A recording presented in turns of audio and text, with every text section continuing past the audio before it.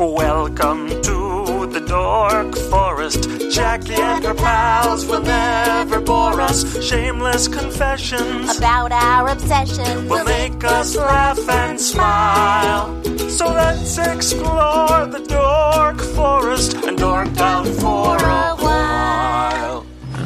Hey, it's Jackie Cation. I'm in a coffee shop. It's going to be a folk rave here at this coffee shop in New York City with Jim Gaffigan. Welcome to the Dork Forest, Jim. It is an honor to be here. I'm very excited to be here. This is good. This is like one of those things where you're going to call me in 2 weeks and go, yeah, Jim, you know, it actually didn't record. We're not going to actually do this, or it will have recorded, and I will lie to you and say, no, actually, no, because there's like a giant fan going on behind us. There's an Occupy Wall Street movement happening behind me.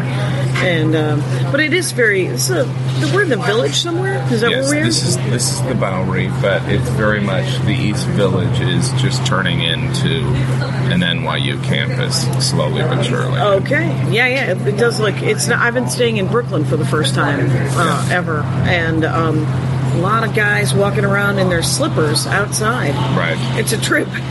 Yeah. I was like, you're going to run through some slippers that way. That's not going to... What am I, 107? I'm 107. And the fact that I'm just like, you're going to have to buy new slippers next week. You're thinking practically about slippers. I'm from Wisconsin. We're a practical people. That's a commitment to even own slippers. I mean, I'm a lazy person, but I don't own slippers. You don't own slippers? I think I do. I never owned slippers until I got married. And then Andy bought me slippers one year for Christmas. And I was like, is that something? Is that something people do?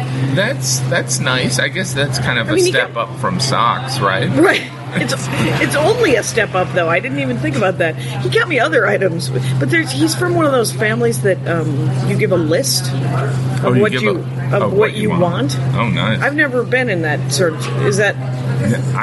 Are you a big family kid? I'm a big family. I'm the youngest of 6. Oh, me too. Oh, really? Yeah, weird. And then your wife's from Milwaukee? We're living parallel lives. I'm from Indiana. And you're from Indiana. And I'm Armenian. And oddly enough, I am Irish. And my family Christmas was very... pretty, we got way too many presents, but was it practical presents because of the 6 kids? There were some. There were some nice toys, and I think there was always a biggie. Okay. And then there was stuff that we didn't need. Right. But we also lived in a house where there was room for it. Now it's like I don't even. Yeah. Now my kids, I'm like, they don't need anything.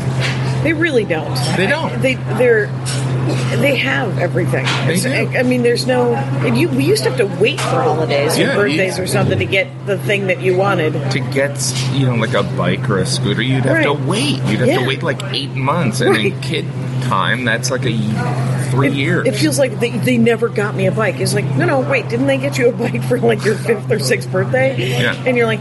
Yeah, but I had to wait like 5 or 6 years. And now, when you're born, people are handing you like motorized Ferraris and, everybody has the toy. And then when you go to Target, the kid's like, can I have a toy? And you're like, yeah. Yeah, it's a nickel. Yeah, it's right. Everything is so inexpensive.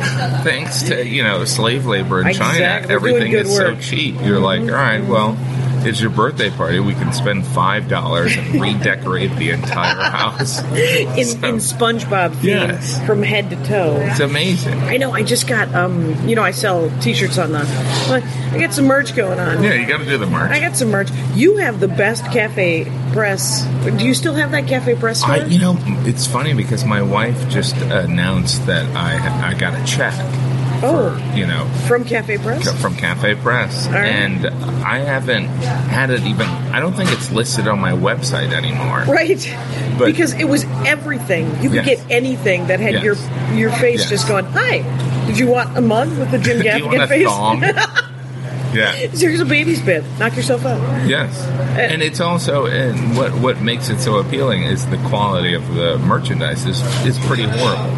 I was going to say, it's terrible. Yes, it's terrible. Yes, it's the worst. Terrible. Because I come from a deep sales background, sadly. Yes. But I also have a lot of, I don't want to sell things, so I've decided that if I'm going to sell things, I'm only going to sell things. I just found a union T-shirt maker in Arkansas or something like that, or somewhere.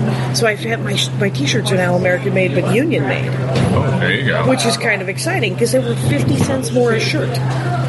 So that's fine. I was like, I could cut into the 12 cents of profit. That's not going to...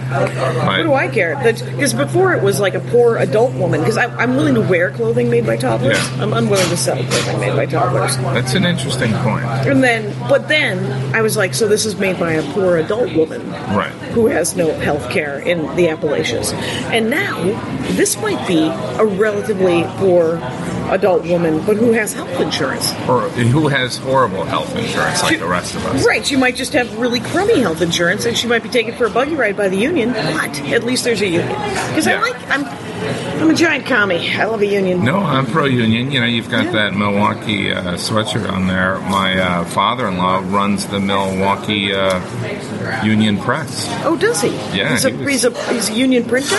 He's a big union guy. Oh, that's awesome. So, yeah there's a lot of that. I mean, you can't have had a single acting job in your life without recognizing the value of a union. Yes. You know? Yes. So. And sometimes the irritation of the union, but it's fine. You know, you can say it's kind of hokey, but you're like, yeah, it's hokey. That's true. So I'm on board. Yeah. So, that it would be great if an open mic started right. You ever do that thing where... Oh, good. Here comes the music piped in to ruin this whole... Right. It's. There was some giant, weird hippie music. This cup of coffee, I said, can I get a large cup of coffee? And she said, it only makes small cups of coffee. And I was like, what do you mean it? And she said, we make them per cup. And I was like... Why don't you make me two, then, I guess. I don't know. But it was weird. It's called Think Coffee, this coffee shop. Well, it's a little bit of a chain, right? Just a small chain? I don't know if it's a chain. But there's two of them. That's not a chain. It has what you need in your independent coffee place with the barista with the attitude.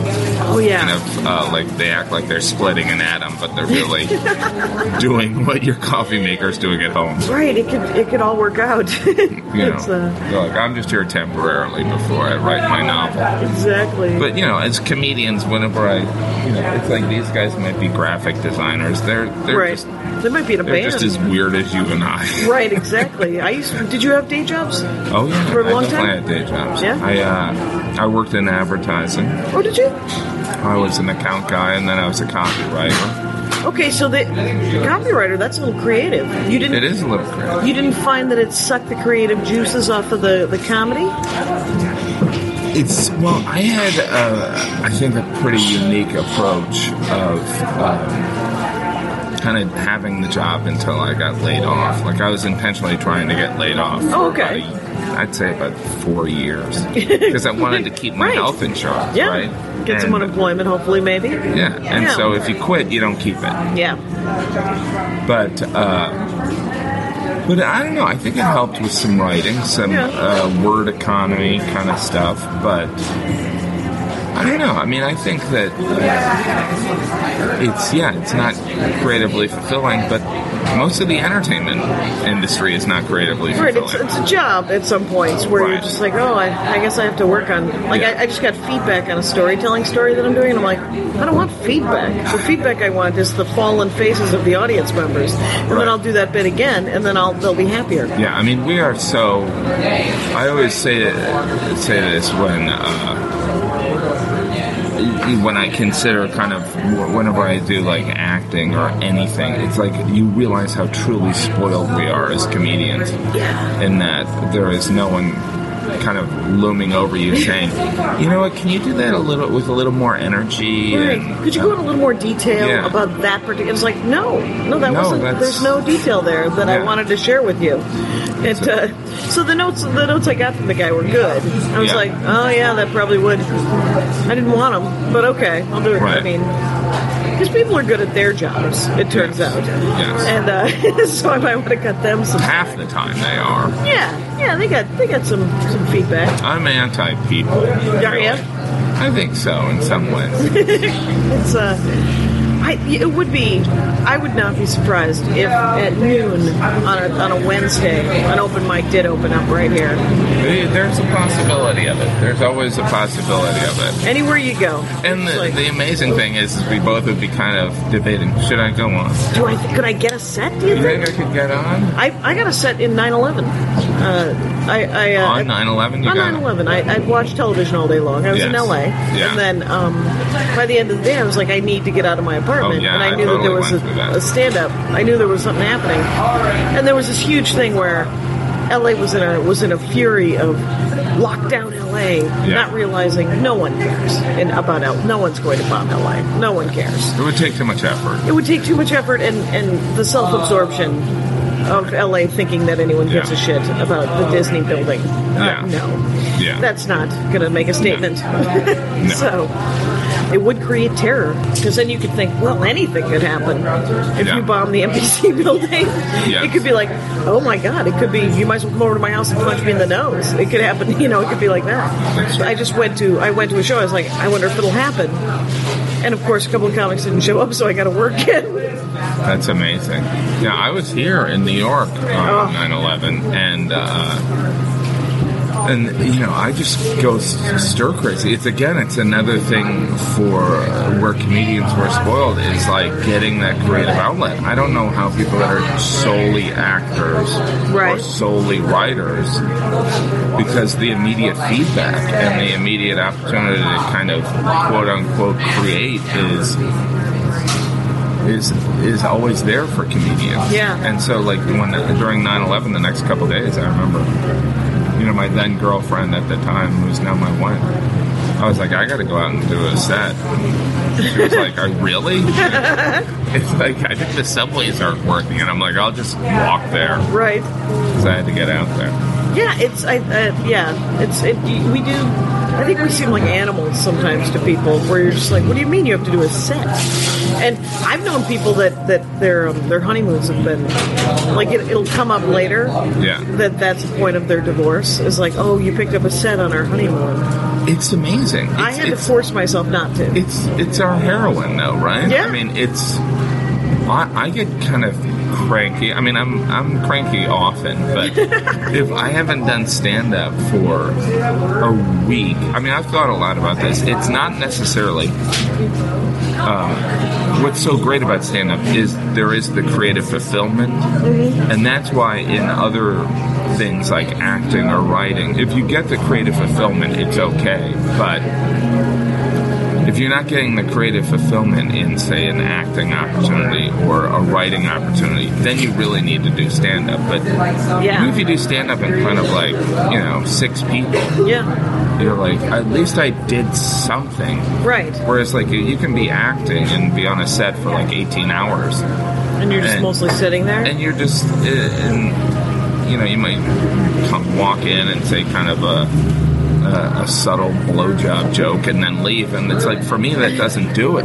No, I need slightly more attention. Yes. And it is I do get jonesing. Yeah. 2 or 3 days will go by, and if I haven't done a set, I'm like, why am I such a jerk? Because I get kind of grumpy, and I'm like, why don't you pick up a set somewhere, or at least an open mic? I'll go to an open mic. I'm not above an open mic. Oh, yeah. No, the whole hierarchy thing, I think, is pretty absurd. Yeah, because the only bad thing I feel about, because and I'm sure even more so yourself, but because you can walk into a room and go, hey, can I get up? And they'll be like, yeah. And at this point, I can mostly do that, which is great. Yeah. But I try not to disrespect the because everybody else who's there doesn't get to do that, and they came and they signed up and they showed up early. They're going to hang out like we're supposed to, and so I try to keep it tight. Well, that's what I think is really absurd. I never understood the whole notion of doing the longest set in history. To me, I'm like, but wait a minute, because I've been doing stand-up for 100,000 years now. It's great, the Paleozoic times. Those were some great cave paintings. Those audiences were like cave paintings. But so I was bumped for 15, 20 years of my career, and if you go up and you do like 10 or 12 minutes, it's not going to disrupt things that much. I think that seems fair. Less than 15. Yeah. But if you go, if you're doing 45 minutes just because you want to work on saying things out loud, come back the next night and work on the next 15-minute chunk. Or call ahead so they can cancel the spot. Yeah. I don't know. Yeah, I'm with you. The guest spot thing is very strange because I still feel some guilt. But if I do kind of an announced set, I feel as though then audience people will go there and yell out Hot Pockets. And there's the expectation of, well, I came here to see this. Right, so it better actually be worked on stuff. Right. Please go to the vault.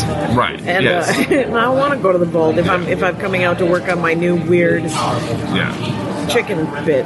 It's strange. Yeah. It's a strange... I mean, what a great gig we got. It's the sweetest, It is amazing. Yeah. It's I do want to talk briefly about... the last time I was in town was 2 years ago. Yeah. And I saw you do 3 sets that week. And you did 3 different 10-minute sets about 3 different foods. Right.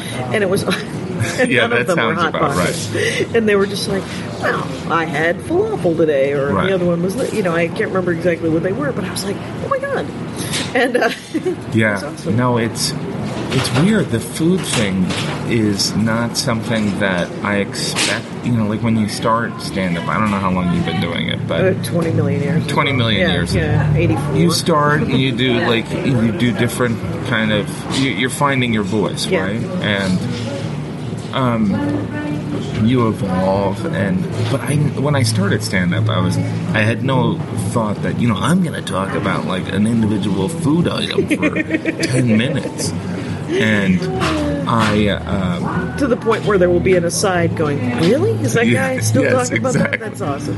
So, I didn't have an expectation of that. And whenever I do a new hour, I always have in the back of my head, I write everything with my wife, Jeannie, but I always have in my head, I'm like, no more food jokes. And, my act...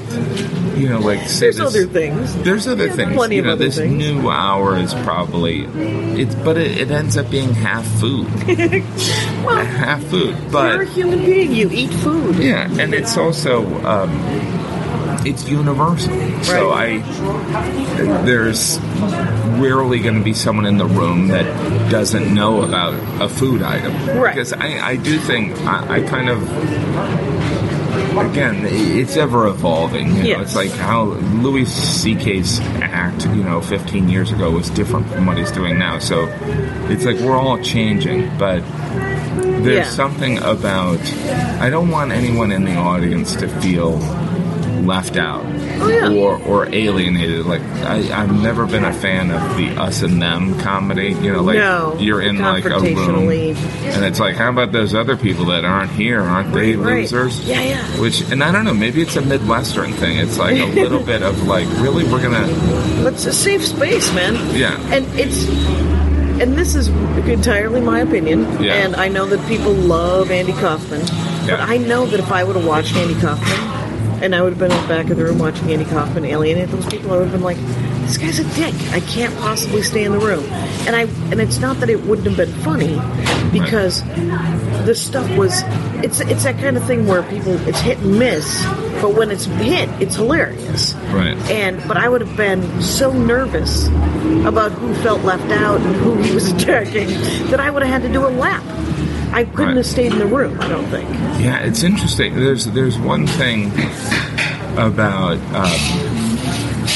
I guess I kind of like Andy Kaufman and Letterman. If you can be sarcastic in a way that is not mean to the people, like Letterman, I sometimes, not that I've watched that much of late night television in a while, but what I always liked about him is he could be sarcastic to someone where he was kind of making fun of them and not necessarily being mean or cruel. Now he would go over the line a lot, but as opposed to just feel like he was. It felt like he was genuinely trying to be funny. And they were in on the joke. Yes.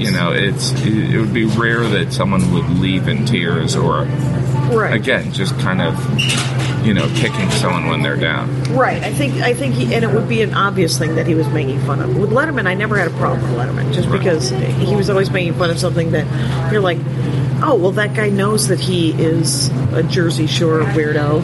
Right. If he makes fun of his Jersey Shore weirdo-ness, then we all do that. Right, and there's a sincerity in his befuddlement with what this person's interested in. Right.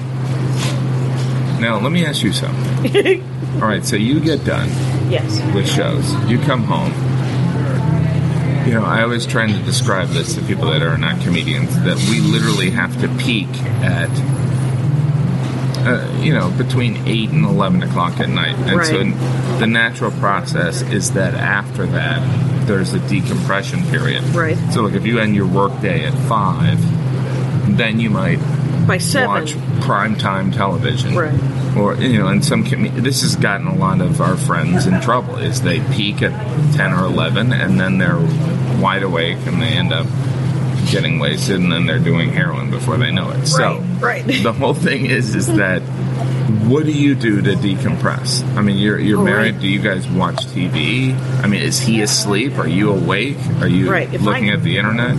Yeah, if I get home and it's like midnight or 1, and he's like, well, just come to bed. And I'm like, yeah, that's so not going to happen. Right. So I will go, most of the time I can go to bed and I'll just read a half a dozen comic books. Right. Because they're 20-minute chunks. The great thing about a comic book is that it's a 20-minute project. So it's sort of like a sitcom. Right. And that's a pretty good decompression. But I tend to, like, if the show's over at midnight, I'll hang out for a good 45 minutes to an hour just to sort of bleed off some of that. Right. But because, you got to have downtime afterwards because you're buzzing. And it's not like I'm going to go to sleep. What am I going to do? Have a cup of tea and go to bed with warm milk? Right. What do you do? I do yoga. No. It's at 12:30. No, pardon me while I get my mat out. I'm just gonna. I wish that I was. And I admire those people. I think Seinfeld does yoga after he does stand up or something like that. And it seems like he's very, very organized and sane. I always look at Seinfeld as I always consider him to have the most perfect personality to be a comedian, meaning he has the confidence, the resiliency. Chris Rock has that resiliency too, and the unfazed by these other mortals that exist. And it's not in a mean way. I'm saying this. It's really, he doesn't seem overwhelmed by his success at all. Like, and that's something I think that some comics that'll burn you out. I think so. Yeah. I think it's, there's nothing normal about, a person going on stage and making strangers laugh. I mean, that's the whole thing. That is the anomaly. That as a society we forget. Yes. But, there's seeking the approval of a room full of strangers is rather weird. Right. But the fact that Seinfeld can kind of just do that, and I imagine he returns to life. I wish that I had that, but then again, it's some of the vulnerability of a comedian is what makes it appealing. Right? Yeah. So it's like when you watch someone like Marc Maron, what's so appealing about him is that he's putting it out there. Right. So it comes from such an honest place that you're like, but because I wonder about his fan base too, because when you have these fans that you're like, I want to be. I'm not saying we wouldn't be friends, but I'm going to Chicago tomorrow, and we actually don't know each other, and I'm very sorry, but we actually, I'm willing to be nice. I mean, I think you're great. Right. But with his friends, because he sort of opens a vein and he's so vulnerable. I've seen people do it with Maria too. They're like, I have depression issues. I have these same issues that you do. Can we talk about this for 4 hours? And she's like, we can talk about it for a little while, but I can't, I don't know how to, I can't fix it We both have to see professionals, it turns out. And you should actually talk to your mom, like I do. And, it can get super intense because of how vulnerable you are on stage, and people think they know you a little bit better. It's a very strange phenomenon, too, because I'm not somebody, it's like I'd be lying if I said that I didn't like attention, but I'm not somebody who, if someone's singing, I'm not somebody who likes someone singing happy birthday to me. I don't like all types of attention. In fact, I think it's rather kind of strange, but I think comedians, there is something strange about an accessibility too, where I always think it's strange when I'm carrying my 2-year-old screaming and people will be like, can I get a photo? And I'm like, probably not now. and not unless you brought my nanny with me, or a nanny, right. So it's strange because and again, some people are just really well equiped to deal with that, and maybe because Seinfeld stuff is so observational, that people are like, oh well, he's not bleeding, he's not as vulnerable as others. But what I love about him, he does not seem fazed by and I don't know him, I've actually never met him, but again, it's so funny, we're talking about somebody that I don't know at all either, but let's speculate. I like it. There is something about that personality that unfazed, confidence that I'm sure admire. He cries alone. Yeah, I'm sure he has some vulnerability, but I don't know. I have some friends that just have this kind of. I almost think it's a zombie-like kind of exterior where they're like, hey, your house is on fire. Yeah, that's interesting. My house is on fire, and they're not freaking Good thing out. I'm insured. Good thing. Yes, it's all practical. It makes no sense whatsoever to get upset at this point because that seems so sane. Yeah, it seems sane, but I don't know. It's weird. It is weird. It's very strange. The whole comedian world. Right, and just to talk about comedy for like... that's what I love about doing podcasts. It's just talking... Because, as we travel so much, it's like we've run into each other before. We have mutual respect. But it's like... It's like forced comedian conversation. Right, about... It's great. Yeah, and it's when it can be just this sort of mellow... Because when comics get together, you tend to just... it's not like you're riffing. It's not, unless you say, hey, let's get together and let me try my joke. Maria and I play Joke Machine. Yeah. Where she's like, I'm working on this new bit. Feel free to tag it. Yeah. And then she'll tell me a joke, and then I'll tell her a joke, and she'll tag it. But otherwise, we're just, and when you talk, it's like plumbers when they meet. They have to talk about plumbing. Of course. Which is why it's hard to hang out with people who aren't good plumbers. Right. What are you going to talk about? You can't talk about plumbing.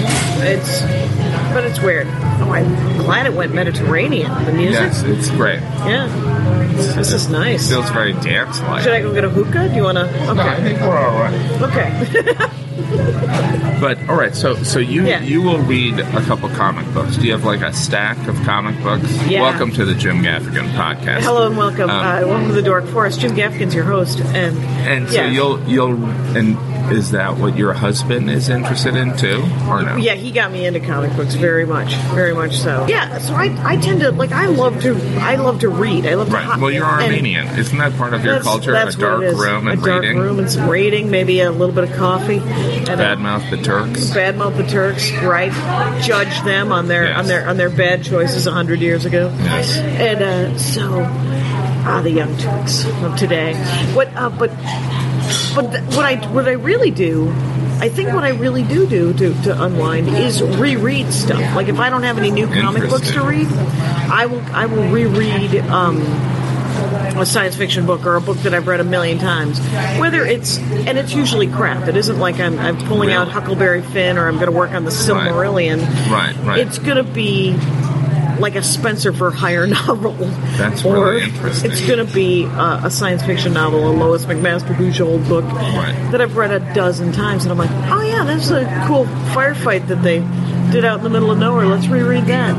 That's it's amazing. A weird, yeah. No, like, what do you read? What do you do when you get home? I mean, I guess in full disclosure, I mean, I went through phases where I would read a lot. Like I had, I guess back like 10 years ago, I used to, have like these classics. Like I wanted to go through all the classics, and I wanted to read I would try and read a play a day. Wow. To read. And the plays are not that bad. You can do that in a day. Right, because there's a lot of white space. Yeah. And I'd gotten rid of my television, and I was like, no TV, and, I had done no TV, no drinking. I was working out twice a day. Wow. And at this point, I'm not working out. I own a huge flat screen. It's a slippery slope. I have 4 children. Right. And I eat the oldest one is like 7. 7, and then the younger one's 2, or? The youngest one, he's, I think, 8 or 9 months now. It all gets kind of confusing. Yeah. So that's your main focus. Yeah. And my but I would say if I dork out on anything, but I think this is in the past tense because I used to be a real, and I am a little bit a cable news junkie where I loved the the rise of Rachel Maddow was fascinating to me, and really? And just some of the because where did she start? Well, she started at Air America, and that radio, the hippie radio show. Yeah, and she would, I think she might have even worked with Mark Maron. Okay, yeah, she might have been it was his show, but there was the egghead, right, the brainy person, and I could be completely wrong about that. Yeah, but seeing her do guest segments, and now she's huge, right, and so some of it is like.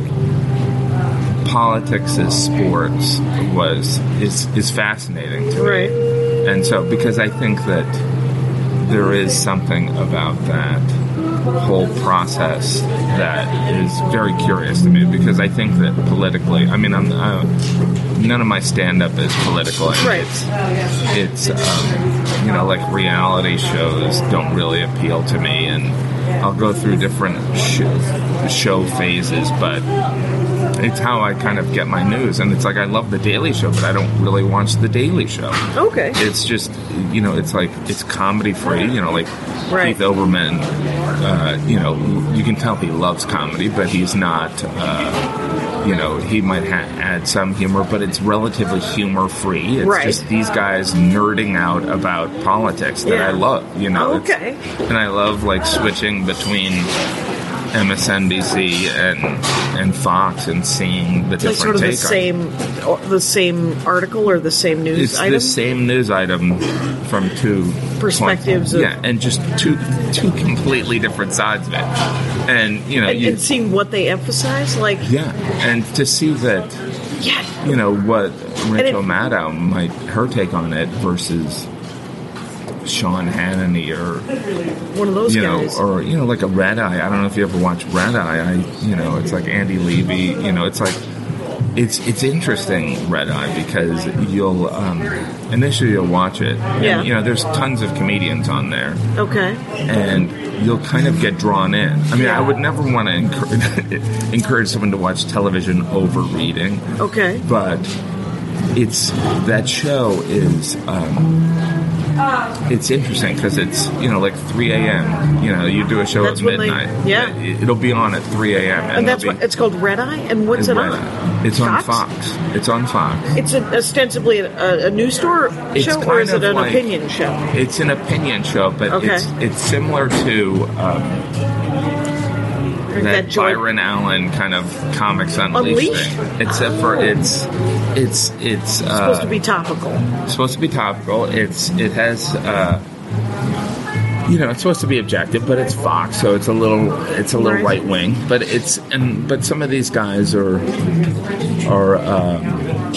kind of funny. Yeah. It's weird. They're a little bit. And is it comics?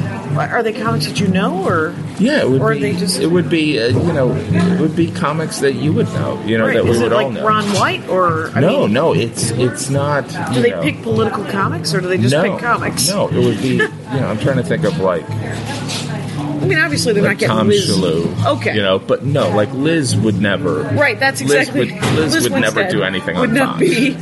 You know, right. And again, it's not. You know, I'm not saying this like I endorse Fox News. It's right. just. It's fascinating. It's a fascinating piece of America because, like Andy Levy and these guys, you know, a lot of the comedians that go on there are the voice of the left. Yeah. You know, and these right winger. And the hosts are Andy Levy and well, it's Greg Gruenberg. But these guys are not. I mean, they are kind of right wing, but it's not done from a perspective of. And then, you know, like it's just interesting. Like they have kind of like a gripe with the New York Times. Okay. Oh, okay. So there's running gags about the whole thing, and I can't believe I'm talking about this on the podcast. But the thing is it's fascinating because I can't watch Fox News because I become infuriated, but I also have a hard time watching CNN because I become bored, and then MSNBC I'm like, what are you talking about? And so Rachel Maddow seems relatively sane whenever I and Keith Olbermann seems like he's trying to be fun. Like I don't know enough about. Well, see, that's the whole thing. It's like for me, it's just an interesting glimpse at people that really take this super seriously. And that's not to say that some of these issues aren't serious. But for me, I mean, I kind of like when I was growing up and, you know, maybe I was naive as a kid, but you didn't know what someone cared about, or what their political views. It was very private. It's like if someone was... Yeah, Walter Cronkite just talked. Right. If someone was like an opinion. Born again Christian, you wouldn't hear about it. Or if somebody was an atheist, you wouldn't hear about it. It was just like people living their lives. And so I like that, but I guess the voyeuristic side of me loves going through MSNBC and Fox. It is as a sport, I suppose. See, it's like it always goes like news and then...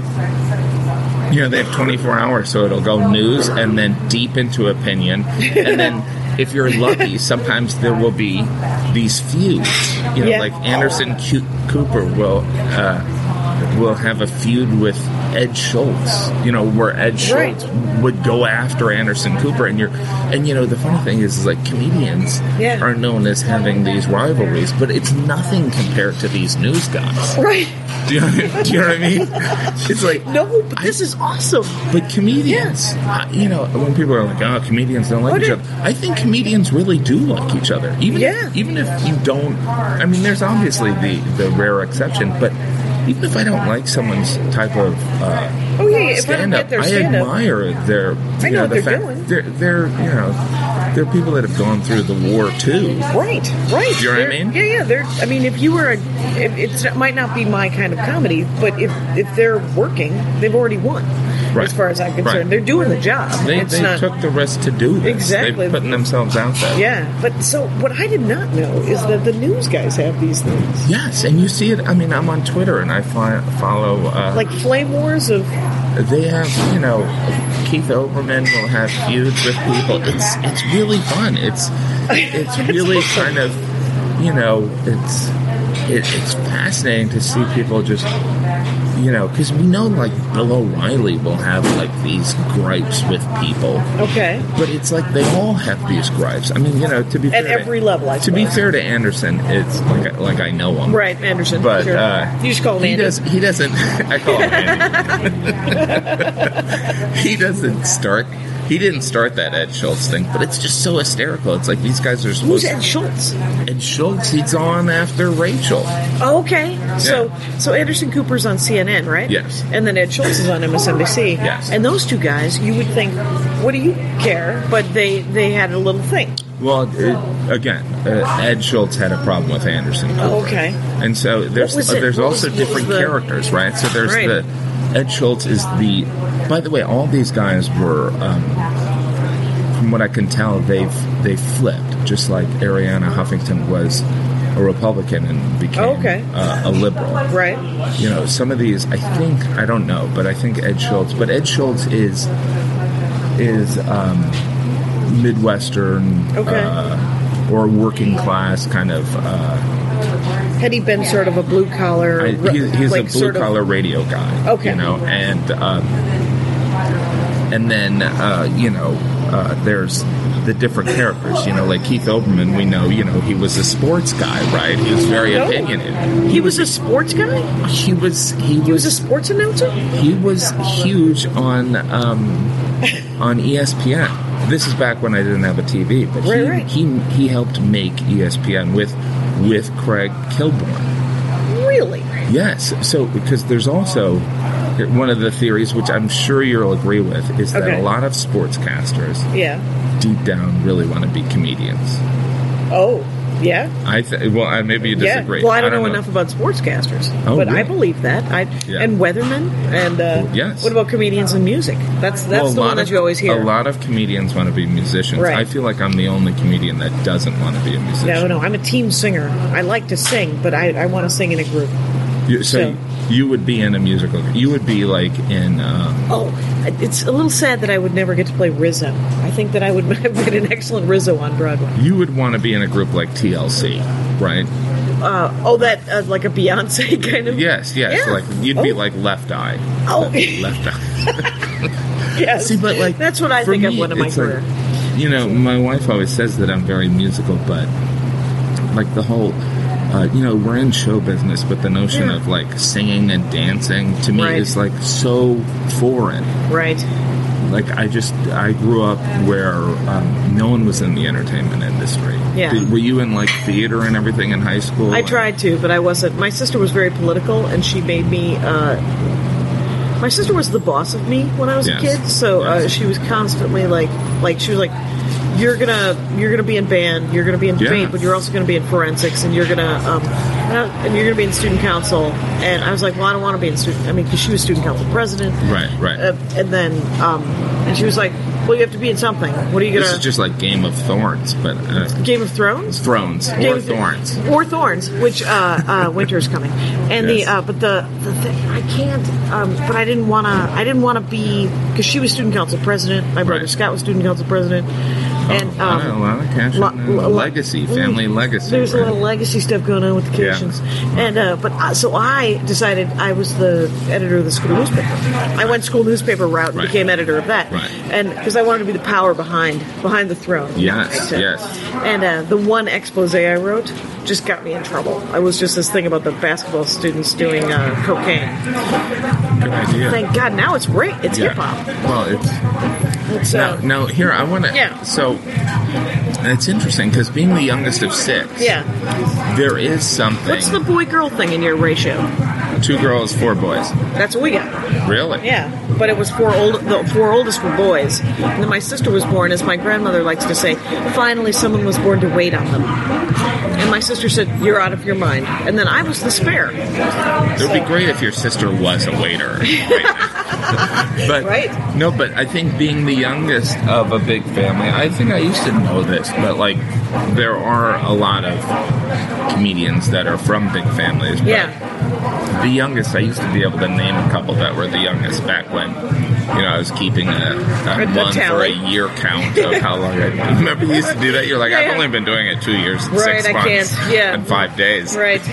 But the youngest of a big family, like there's things that because there were so many siblings above me that I didn't care about. Like I have absolutely no sense of direction because I didn't need to have one. I have no sense of direction.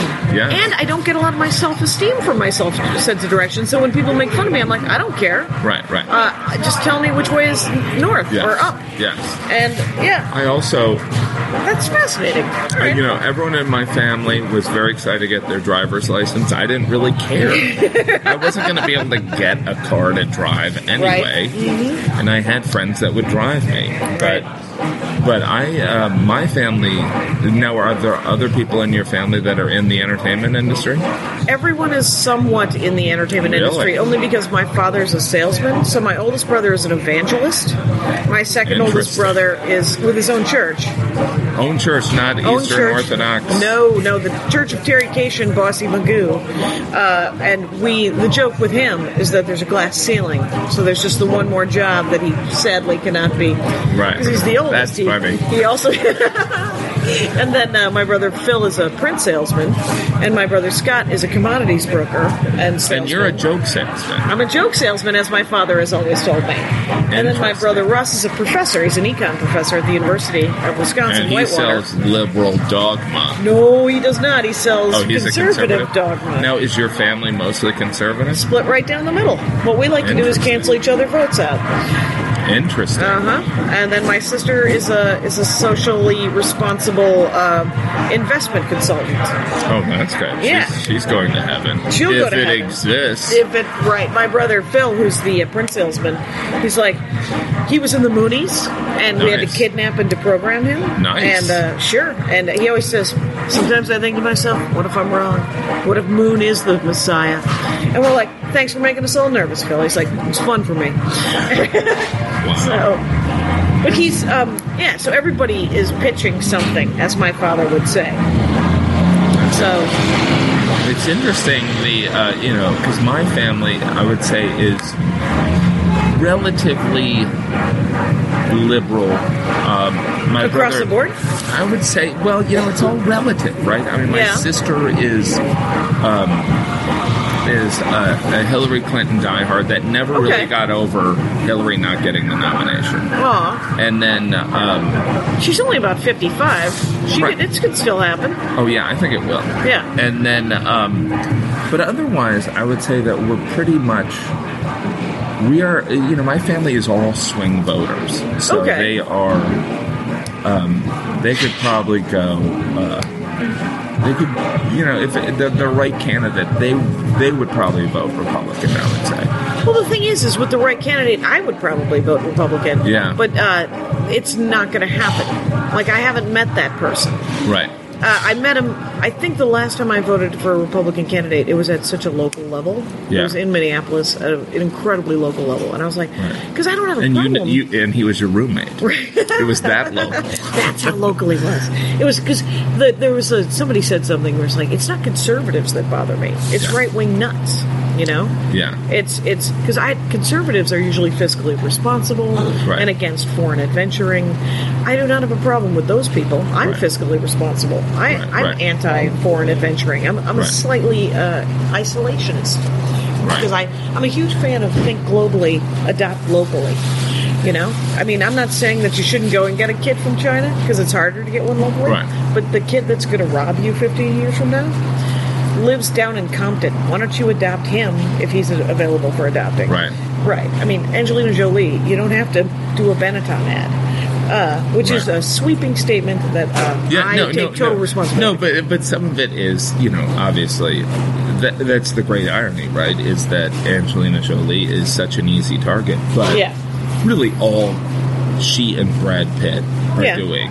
Or with their free time when they're not getting $20 million an episode, a show, they're doing good deeds. They really are doing. They really are doing amazing things. Right, they are using their powers for good. Yeah, they're good looking, so we can criticize them. Right. Like if they were ugly, we'd be like, you know what, they are good people. But because Angelina Jolie probably will never age in her lifetime, we feel like it's okay that Right. What's Steve Buscemi doing? Right. Steve Buscemi, he could be like beating children, and we'd be like, he's a decent guy and a great actor. Right. In Con Air, didn't he play some sort of crazy pedophile who wore a person's head? I accidentally saw Con Air about a half a dozen times. You feel like I accidentally saw it. No. Yeah. But it's on a rotation on cable. Game of Thrones, I've been watching that. Have you? That's why I'm not a very healthy person. I always imagine that normal people go to bed at like 12, and I went to bed probably at like 4. Last night? Yeah. Oh my god. But we watched Game of Thrones or Thorns, which is what? Thorns. Oh, Game of Thorns. Just Thorns. Game of Thorns. Game of Thorns. There's no thorns in the show at all. And if there were thorns, they would call them something. I'm even dyslexic in how I read. when I'm not even reading something. Right, when they say it. But it's like when it's on demand and you can watch like 4 of them, you got to do it. Right. But don't you? I mean, the kids are up anyway.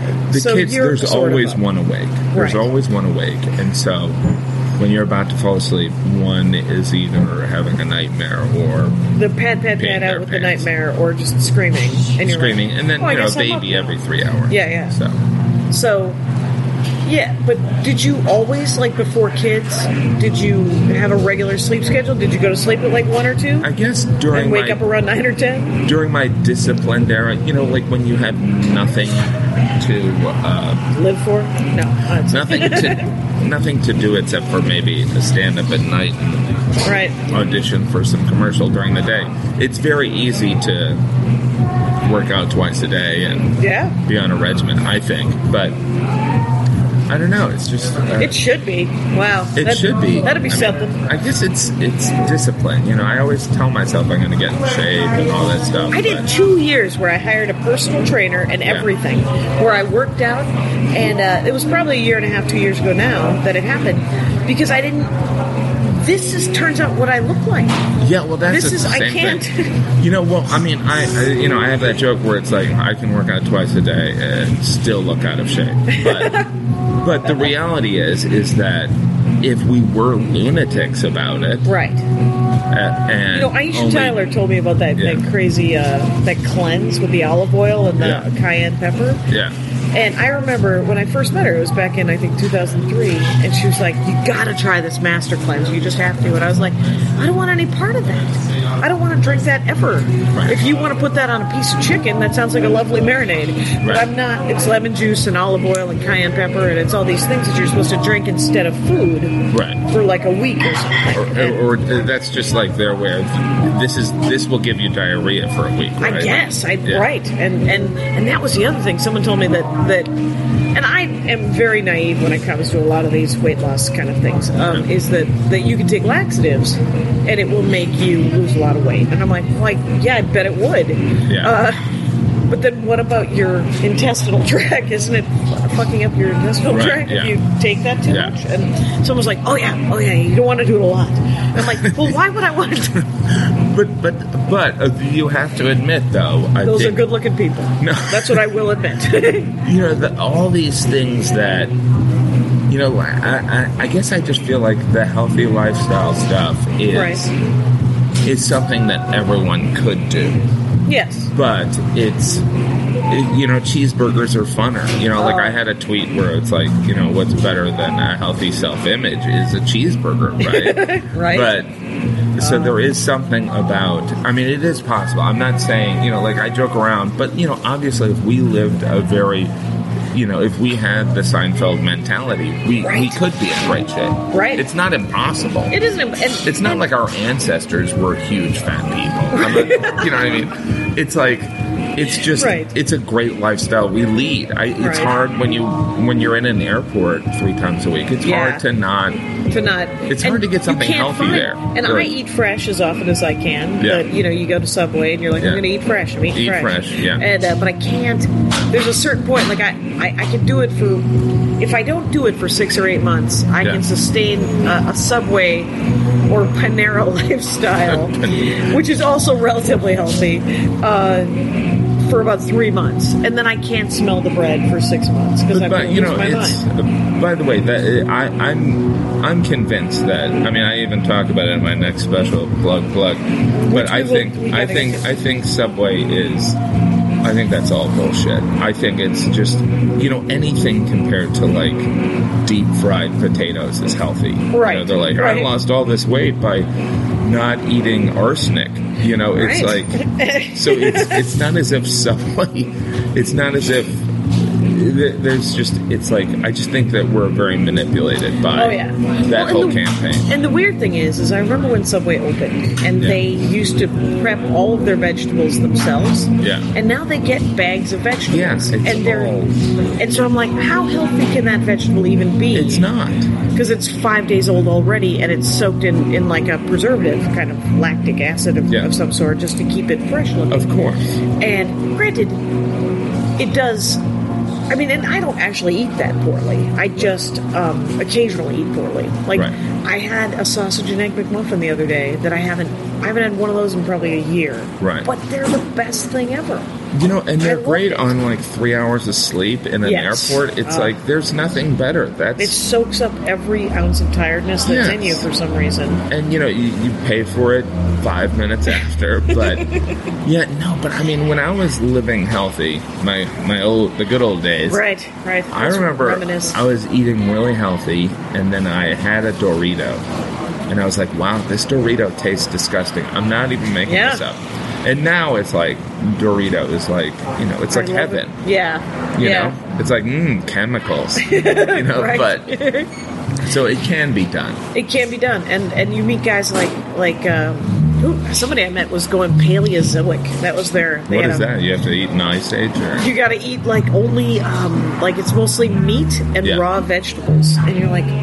Well, that's meat and raw vegetables. Yeah. That's interesting. Yeah, there's no carbs. I think it's kind of Atkinsy, but have you watched all those? There's some great food documentaries that we're supposed to be eating a lot of raw vegetables, and we just don't. I did read, and I didn't read it. I listened to books on tape. The Michael Pollan in Defense of Food. Oh, really? It's a great book. It's essentially him just saying it's the history of nutritionism. He calls it, and it might actually be a word, but he's like. There's no reason for us not to just be eating food. It's like if your grandmother would not and I remember going to the grocery store, and my grandmother's Armenian, and she made her own yogurt. Wow. And she'd be like, why would you buy yogurt? And I'm like, well, everyone else has jobs, Grandma. But if she saw a tube of Go-Gurt, her head would pop off, because it just didn't make sense. Well, it doesn't. It's a toothpaste well, her head tube. Would probably pop off now anyway, right? Right, because she's done. She's been dead for about 12 years. That's my grandma, please. And so I'm still doing jokes about her. You know why? Because no one's heard them. They're good ones. I don't have a problem with that. So, there's the omnivore's dilemma, right? Right. I feel like he might have written that. Yeah, maybe he did. Right. I'll put it in the notes. You're smarter than me. I don't know. Gaffigan, the 4 kids is a great excuse for everything. It's like, hey, have you read the instructions? I got 4 kids. I got 4 kids. I don't have to. Yeah. So how about the 3 investigators? Alfred Hitchcock and the 3 investigators. You ever read those? No. It's good for a 7-year-old. Colonel S.P. Meek. There's some good dog books from the 50s that are quite nice. Yeah. I'm waiting for my... I guess my daughter's almost ready for Encyclopedia Brown. I kind of remember those. Oh, those are nice. But even when I was a kid, I don't think I was reading that much. I think I was... I mean, that's where I learned to... Because I think I do have, like, a learning disability, like dyslexia, and it's just undiagnosed. And either so that it's hard or I'm just lazy. Well, I think you're probably tired now. And but I think it's if it's hard to read, there's a reason for that. I mean, I don't some think of it is I have horrible eyesight, and like I remember when I got these glasses done, they're like, we're gonna put in this thing that'll stop the page from moving, and I was like, I didn't even know the page was moving. Was the page moving? I don't know. But it's the reading thing is. It's weird because when I went through that reading phase, it's great for creativity too. Yeah, it's just great. It just gets the juices. It refills the well, Jim. Yes, it refills the well. Did you ever try that, the Artist's Way? I did the Artist's Way and writing down the bones. And writing down the bones. How about Bird by Bird? Have you read Bird by Bird? I'm sure I owned it. But I was going to say that even as I wouldn't read books because I was the youngest of 6, right? So there was a level of exhaustion in my parents. And alcoholism, probably. Sure. But there was a level of exhaustion when it's like I would be in 1st or 2nd grade, and they'd be like, I'd say I'm supposed to read this book, and they'd be like, go in the kitchen and read it. So I'd go in the kitchen and eat like half a loaf of Wonder Bread, and then walk out there and say I read it. But so the attention to your homework was less. Yes. And so I do think that that's where I learned some of my bullshitting ability. Oh, right. Because I would, based on the title and the appearance and the pictures in the book. I mean, I'm not saying that, oh, what a brilliant piece of wisdom. It's like, there's like every other kid in the world has done this.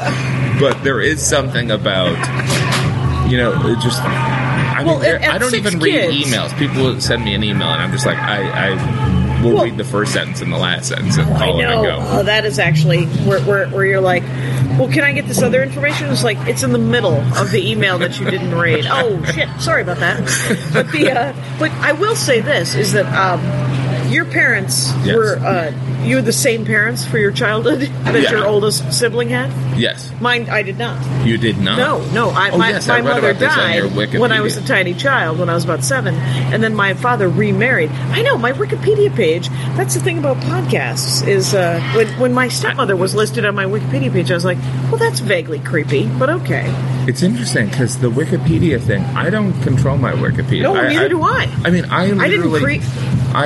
it's like, I can nerd out or about a lot of things, but the Wikipedia thing, I'm kind of like, I don't even know how to use it. I don't know how to figure it out. Right. But I had friends 10 years ago telling me, they're like, yeah, I just did my Wikipedia page. And I'm like, really? You did your own Wikipedia page? Someone did. Yeah. Because I have my own fan page on Facebook, and I felt a little creepy about doing that. But at least the Wikipedia... I remember when I got my website, like 10 or 15 years ago, there were tons of people giving me shit. They're like, really, your own webpage? I remember I had my email address, my old email address, where my name was in my email address. And people were like, really, your own name? Wow. Like, that was the early days of the internet, where it was just like... You weren't supposed to be promoting yourself It was some vanity. At all. Yeah. You know, like... A website? What do you need that for? What are you, like, Tide detergent? And I'm like, no, I'm just... I need a website so that I can show my voiceover reel, you know? Tide. And, but I don't know. Okay, so you taped your own hour special. Yes. Inspired by Louis C.K., according to your email. Well, some of it is... I mean, I had the idea, but, when Louis... succeeded. I mean, it's like I definitely. It's just easier. It's easier, and he also did it so well. Like, I think there's a lot of lessons on how he did it, and that I'm totally going to just steal. And I told him that. I'm like. And the thing is it's a great model, and it's not like you're not stealing a model. It's a good industry model, right? It's a good model platform. No, but it's weird because. I mean, what he did that was so brilliant is he made it super easy to buy, where you just click on it and then it's done. Like, when I bought it... You didn't have to join anything, right? You didn't have to join anything, and it's like if you have... Like, we have an Amazon account, so it's just like, boom. Like, I don't know what PayPal is. I don't know. Right. I mean, I know what PayPal is, but I don't have a PayPal account. And so I clicked on it, and it was literally downloading within 30 seconds, and I was like, all right, this is super easy. Yeah. And this will drop the day that it comes out, and it'll be $5 like his was, right? Yes. You're recording it on Thursday in D.C. Friday. Saturday. Doesn't matter. Doesn't matter. Because it's over. But it's going to be great. It's going to be great. And a dollar from every purchase is going to the Woodruff Foundation, which helps wounded veterans and their families. Okay, that's awesome. Yeah, no, but it's because it not only because what you're hoping to make back obviously is the money it takes to make it, right? Right. And then so that and at $5 a pop and everyone has $5. If you want to see it, it's on your computer now. You essentially own it. Right. There's no reason to BitTorrent it. There's no reason to be a jackass because it's $5, and $1 goes to the wounded veterans. You get $4 to pay for the special, and then hopefully feed and clothe yourself. Yeah, and feed 4 kids. And feed 4 kids, and But the interesting thing is, like, I was like, all right, I'll do the thing, and then the Wounded Warriors thing was kind of I think a great idea that just came from doing this thing. But, I was like, yeah, that's great. And then my manager at one point, he goes, you realize by giving $1 away, you push off the possibility of you breaking even way down the line. And I'm like, yeah, but it's, I'm lucky enough where I can tour, so hopefully. Like, if I take a bath, it's not the end of the world. You should come close. I should come close. And, well, the crazy thing is because I know that Louis C.K. didn't think that he was going to break even, which is why he didn't donate anything until afterwards. And he's like, I have a giant bag of money. I love that interview with him. Was he on Letterman or Conan? Fallon? Was it whatever it was. But he was like, it kept coming to his phone. Yeah. And So it was like $1 million. I don't deserve $1 million. Yeah. What is $1 million? And then he gave a boatload of it away. Yeah. Afterwards, because he didn't expect to make it. In this case, you're like, well, it should work, because I think you'll break even. I think it should work out. I think I'm pretty confident. I mean, I certainly wouldn't be doing it if I thought that I would lose money. But there is, there is a possibility, I suppose. But it's not as if it fails, it's not as if I couldn't then maybe sell it to Netflix or somebody. But because it'll be a fully produced, really nice hour special, right? Yeah. And here's the great thing about that. It's like when I do because I tend to record my albums myself. Yeah. Because, and then edit them. Yeah. Because I didn't like my half-hour special. They did a pretty good job. And I've heard nightmare stories of other people's half-hour specials. And mine they took one punchline out, where I rant about North Platte, Nebraska, and then we smash cut to airline food or whatever the hell the next thing I'm talking about. And I'm like, well, I sound like a crazy person. Right. They just, whoever was editing it didn't realize, because there was a laugh line, but that wasn't the punchline. Right. And that's brutal. Right. And so ever since then, I'm like, no, I'll be recording. Yeah, I mean, people don't realize that there's so much effort in constructing these jokes, and some of the fun of doing a tag before you get to the punchline is that you lower expectations. Yeah. You go, that's the joke, and then boom. And so when comedians talk about they messed up my special, I always think that to everyone else it sounds like Prince who's changing his name because some music contract doesn't sort of allow weird humble brag. Right. But it is a very strange thing, and I had done the Night of Too Many Stars where I had done the McDonald's bit, and the irony of that night is that show, it was for autism. It's a really cool show. Right, that benefit was beautiful. Yeah. It's so cool to be involved in stuff like that, and then. But, Robert Smigel was calling me. And the great irony is, like, Sarah was on that show, singing from her crotch and all these things. And really outlandish stuff. And really filthy shit. Yeah. And then Smigel's calling me and he's like, we gotta take some of these jokes out. And I'm like, but oh my God. And he was, he's dead serious. He's doing this because he's doing this whole event because his son has autism. He's like, look, Jim, this is really awkward. But the irony is because I talk about brands, I end up dealing with censorship. Whereas, like, if you're just when you're talking about your crotch, if you're saying fuck or something like that, they can just beep out the word. But if you're talking about a potential advertiser, so that that prompted me to even look outside the traditional HBO Comedy Central thing. Okay. So, because then nobody has to.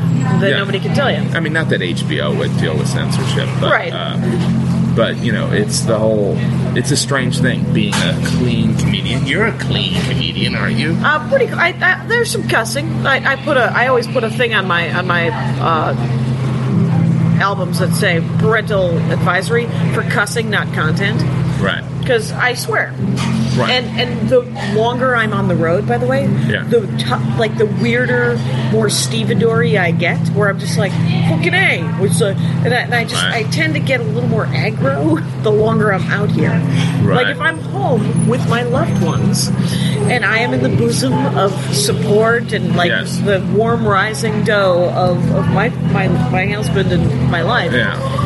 I soften up and I don't swear, and it's kind of an interesting place because I write different jokes from that place too. Yes. Than I write from the material I write when I'm on the road. It can be kind of aggro and really intense, but the stuff, if I can stay in Los Angeles for any amount of time, it can get nice. My material can get nice and weird. It can get nice and it's a much softer, much sort of happier place. It's a mellower place. It's that's kind of fascinating. No, it is very fascinating because I do think that you're a product of your environment. Yeah. I mean, it's nature and nurture, right? So it's if you're if you're in front of a 12:30 audience on Saturday night, there's going to be certain material instincts. that's currency, right? Yeah. And so, like, if you work in front of an 8 o'clock audience on Saturday night, that's where some stuff's going to come. Last night I did a show that was just full of some of the most giving hipsters I've ever seen in my life. It was I did that Sweet show down in the East Village. Yeah. Seth Herzog's show. Seth Herzog's show, and everybody just staring at me going, "What other weird thing you want to tell us? That's awesome. Go. I think that's a really the alternative. It's 22-year-old men and women that are just like, yes. Yeah, well, it's just that alternative scene is so. I think it's so important, at least for me, for writing, because there's a truth serum to it. Yeah. There's a truth serum in Brooklyn too. Yeah. Where they're a little bit questioning and I like the challenge tonight. Yes, that's a great show. And then I'm doing Sean Patton's show, I think, tomorrow. Oh, at is that Cameo, maybe? Cabin? I'm doing Cabin and Cameo tomorrow. Okay. Yeah. I'm doing every cool kid show in New York, because I'm just here for a week, and everyone's like, "Oh yeah, you can do all the greatest shows in the world." But if I lived here, it'd be harder to get up. But. Yeah, it's interesting. Those the alternative scene, which I always feel like Eugene Merman is the grand poobah of. Yeah, he's a little godfather. He's just like, come and be part. Come. He's the mayor of Brooklyn. Yes. But those audiences are so they would never be in a comedy club, and it's weird because it's kind of a fun challenge for me, because when I go on there, I always think there's a sense of here's a mainstream guy, there's, but some of that is my psychosis. Right. That's you going, committee meeting.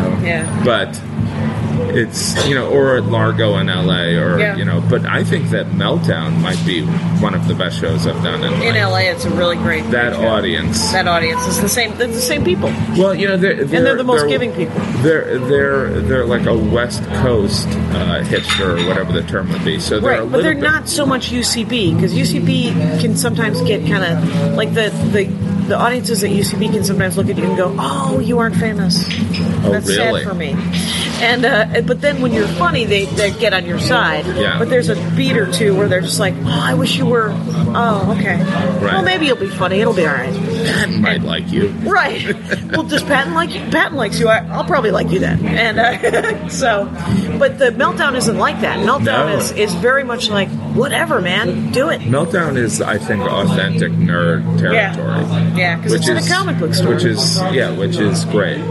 It's because as comedians we want to find that perfect audience, right? Yeah. And then, because I always find that when you're doing clubs, it's like you always get there and you're like, Thursday's pretty decent show. Yep. Friday's okay. Friday late, maybe not that great. Saturday's amazing, and then Sunday might just be horrible. Right, and you're like, why am I closing on a Sunday? Right. Jim Gaffigan, this has been a treat. Thank you so much. This is so great. JimGaffigan.com. Buy the show. Buy the show. It's out today. Do it.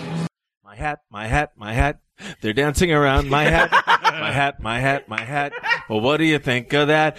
If it looks like a Mexican hat dance and it sounds like a Mexican hat dance, it's most likely a Mexican hat dance. So take off your hat and let's dance. Yay! Oh my God. Why don't we just call that as the end of the show?